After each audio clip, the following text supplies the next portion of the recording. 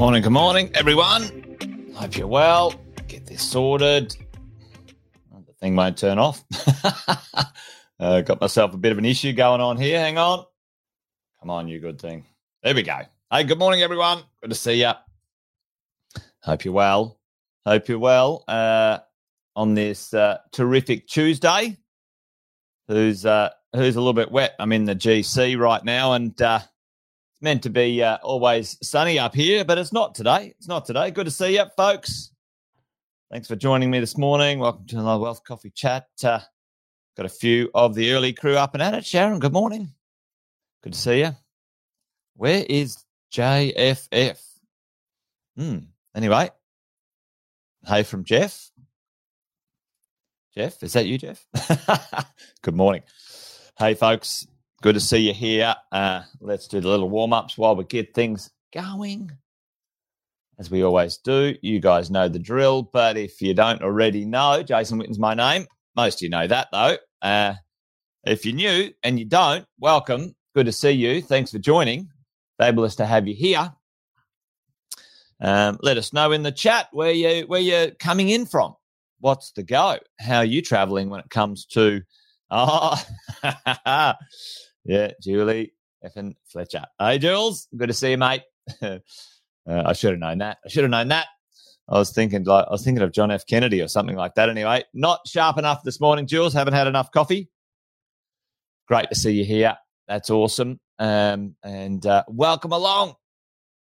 Good to have a bunch of you on. A few people from Brizzy. There you go. It's all happening today. I did hear shout out to or sending good vibes and energy to those in Queenstown. They had a bit of a landslide over in New Zealand. Hopefully everyone's well and thinking about them. All right, let's get into it. What are we doing today? Hey, I thought we might have a bit of a chat when it comes to the idea, overall theory, concept, conversation of investing today, and nuts and bolts of things when it comes to understanding the mechanism of, let's say, our, the game we're playing. What game are we playing? What pulls the levers? What creates the momentum? How do we win when it comes to this property investing stuff?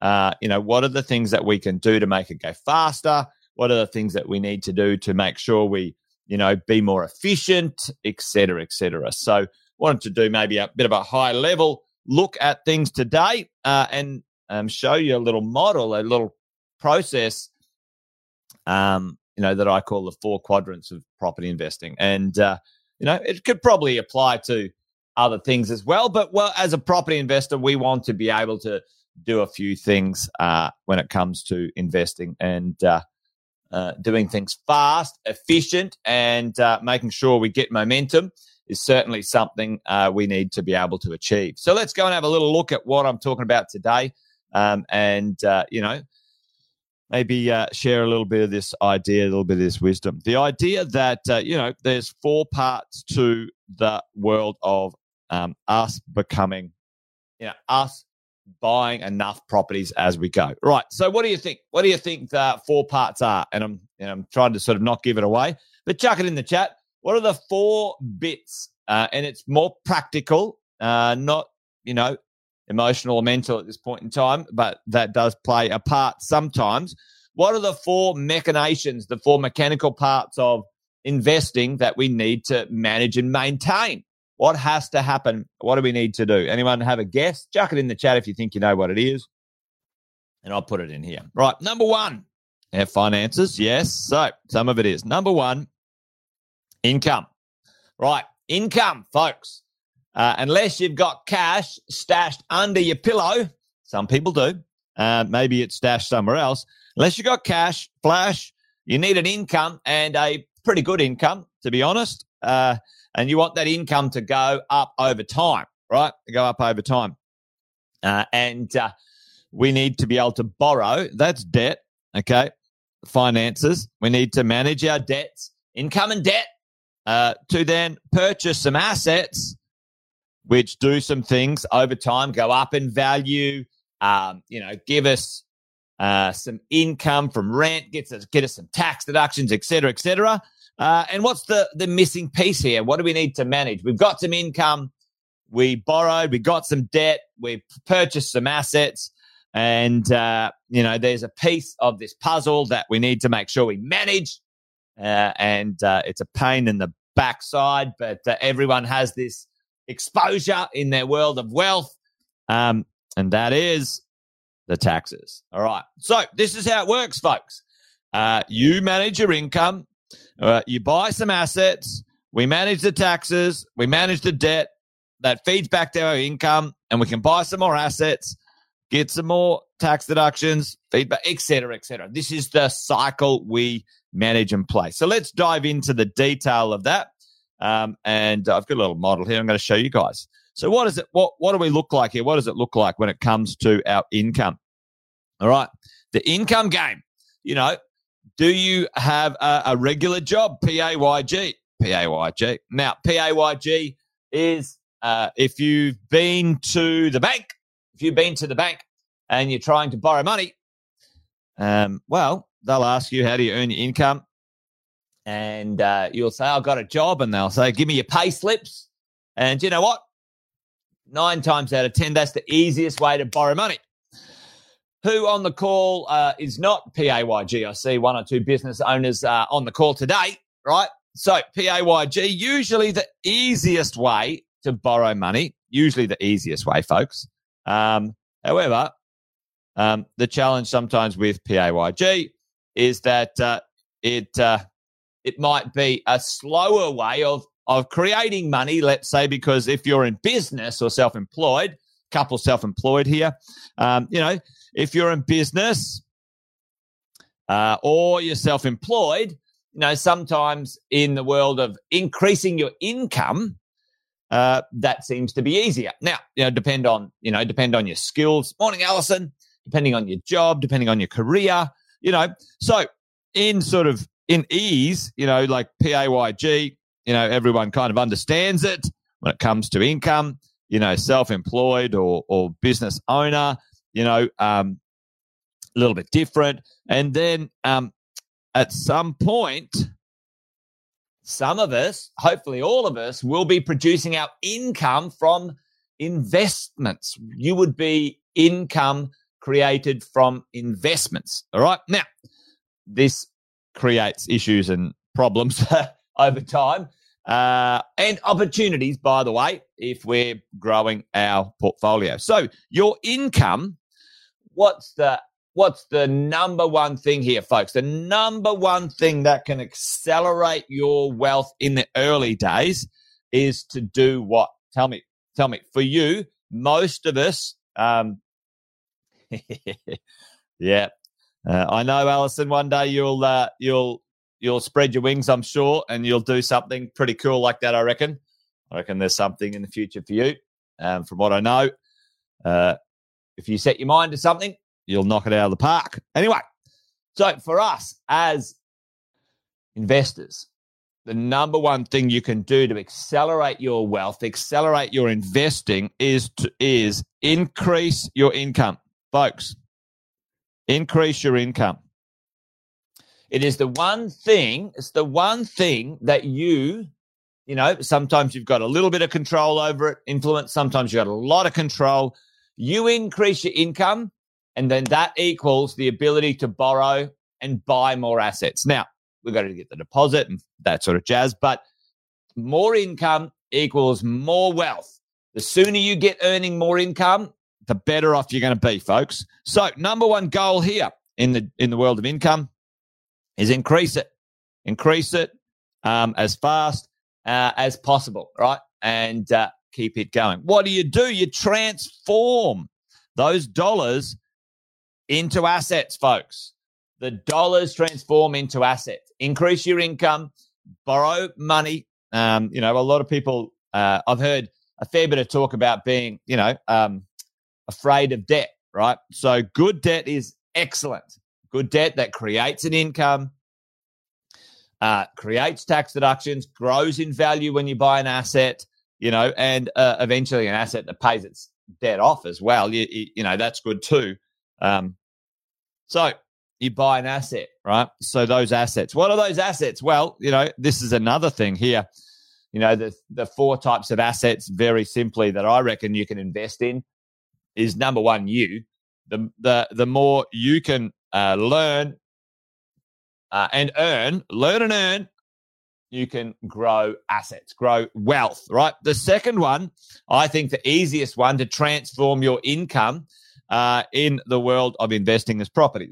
And that's, listen, in New Zealand and Australia, it's the easiest one. It's the one the financial system is built around. You can certainly buy shares. It's not my specialty. So, however, easy one, turn your earnings into an asset, buy some property. If you bought some shares, you could create a business. I'm a big fan of all of them, right? So you increase your income, you increase the asset base, assets. I like the idea of using leverage at this point in time, certainly in the beginning. If you use lending and leverage, it's the magic of other people's money. You can borrow from the bank and get, 6%. You can borrow money, depending on your income. You can borrow money at 6%, and let's say you went and made 10% with it. Great. Nothing wrong with that. That's the idea as you go. Awesome, Alison. I'm excited for you, buddy. As we go, right? So we create income, we buy assets, and we need to manage, folks, we need to manage our taxes. We need to manage our taxes. These cheeky taxes, I tell you, taxes down here, these taxes. And morning, Fritz. Good to see you, mate. We need to manage our taxes, ladies and gents, like income tax. If you earn more, you could be paying, or on a tax rate, folks, up to 47%. How does that work? How does that work? Holy gee. Hey, check this one out. If you earn, I'll blow your socks off for a second. If you earn $180,000, let's say, and let's say you start work at 25, and you earn $180,000 just straight, folks. Let's just go straight. Now, this is just, let's say you earned $180,000 from age 25 to 65, just straight for 40 years. How much PAYG tax would you pay? Put that in the chat for me. Tell me, folks, how much would you pay? This is ludicrous. Ludicrous. Put it in the chat.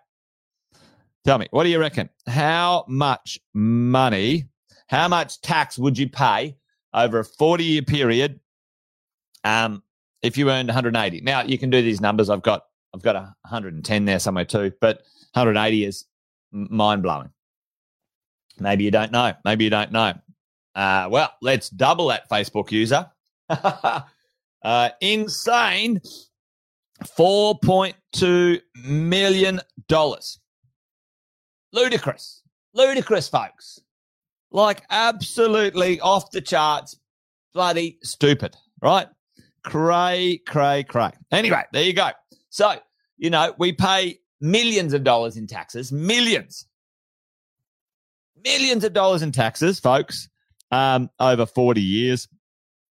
Stamp duty. You buy some property, you want to minimize your stamp duty. Can you minimize stamp duty? Yes, you can.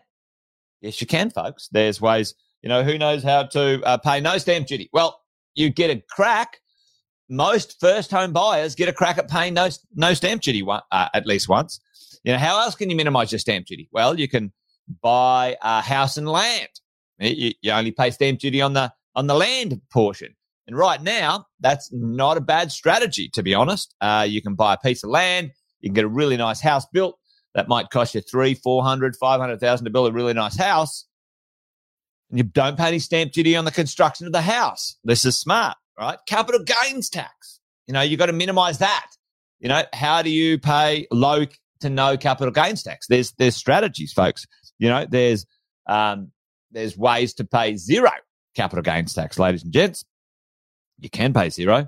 There's a few ways to do that very legally. Number one, it's your principal place of residence. There's no capital gains tax. There's a couple of other moves as well. where you can have low to no capital gains tax if you know what you're doing. You know what you're doing. Land tax, folks. Land tax is a state-based tax, and it has thresholds and ownership. So, and don't sell. Exactly. Why would you sell? If you got a good property, why would you sell it, right?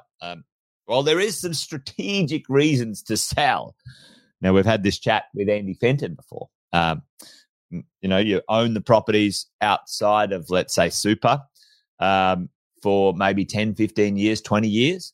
And then if you sold those properties at the right time and your super was knocked into shape, then you could transfer the gain into your super tax-free if you do it right. And then you buy another asset inside your super and then off you go. And then that becomes tax-free for the rest of its life. It's pretty smart. It's not bad. It's not bad. Yeah. If you want to be a politician, you can get 2 houses capital gains tax-free. How's that shit? That's for real, by the way, folks. That's for real. Anyway, land tax, it's state-based, okay? It's state-based. It has a threshold. And, if you purchase multiple properties in different states under the threshold, well, folks, you can pay no land tax. Who likes that idea? Do you like that idea? Would it be better if you had multiple states for diversification and safety, different economies, and paid 0 land tax than buying, 5 in your backyard and paying land tax? Folks, there's a strategy, there's a process, all right, as we go. And last but not least, ladies and gents, you need to manage the debt, right? Debt. You need to make sure that it is all investment debt. Investment debt means this. Number 1, it creates an income. Number 2, it gives you a tax deduction. All right. And number 3, over time, the asset grows in value. Asset grows in value. Okay. That's what the debt's meant to do. If it doesn't do all 3 of those things, then the debt becomes heavy and it can't handle itself. Right. Now, you got to keep an eye on your home debt, your principal place of residence debt. It doesn't bring in an income. It doesn't give you a tax deduction for your income, but it does give you a tax deduction for capital gains tax, and it goes up in value. So it's kind of like it's got a foot in both camps. So, if you manage that properly, it can turn into an asset, a brilliant one. Consumer debt, credit cards, all that sort of shit. Terrible for your ability to borrow. Credit cards, those things, any debt that does you buy things with, it goes down in value, creates a cost with no income. Folks, get off the crack cocaine of your financial woes. Credit cards are no good, right? Don't do it. Don't do it. And business debt, depends. It depends. It depends if it helps you increase your income, then fine. It's tax deductible. It can be fine, right? Now, there's a bunch more we could go through. There's a whole lot more in this model, in this strategy. We can drill into goals, strategy, structures, and tactics. We can drill into what I call the wealth identity, mind, body, heart, and soul, where you have a look at what drives you and your decisions as we go. That you go. It depends on the type of positive cash flow property, Paul. And at the end of the day, most of your properties will kick into what we would call a positive cash flow pre-tax, right? So positive cash flow before tax, go and do the math on that one. Download the calculator. That has to be significantly high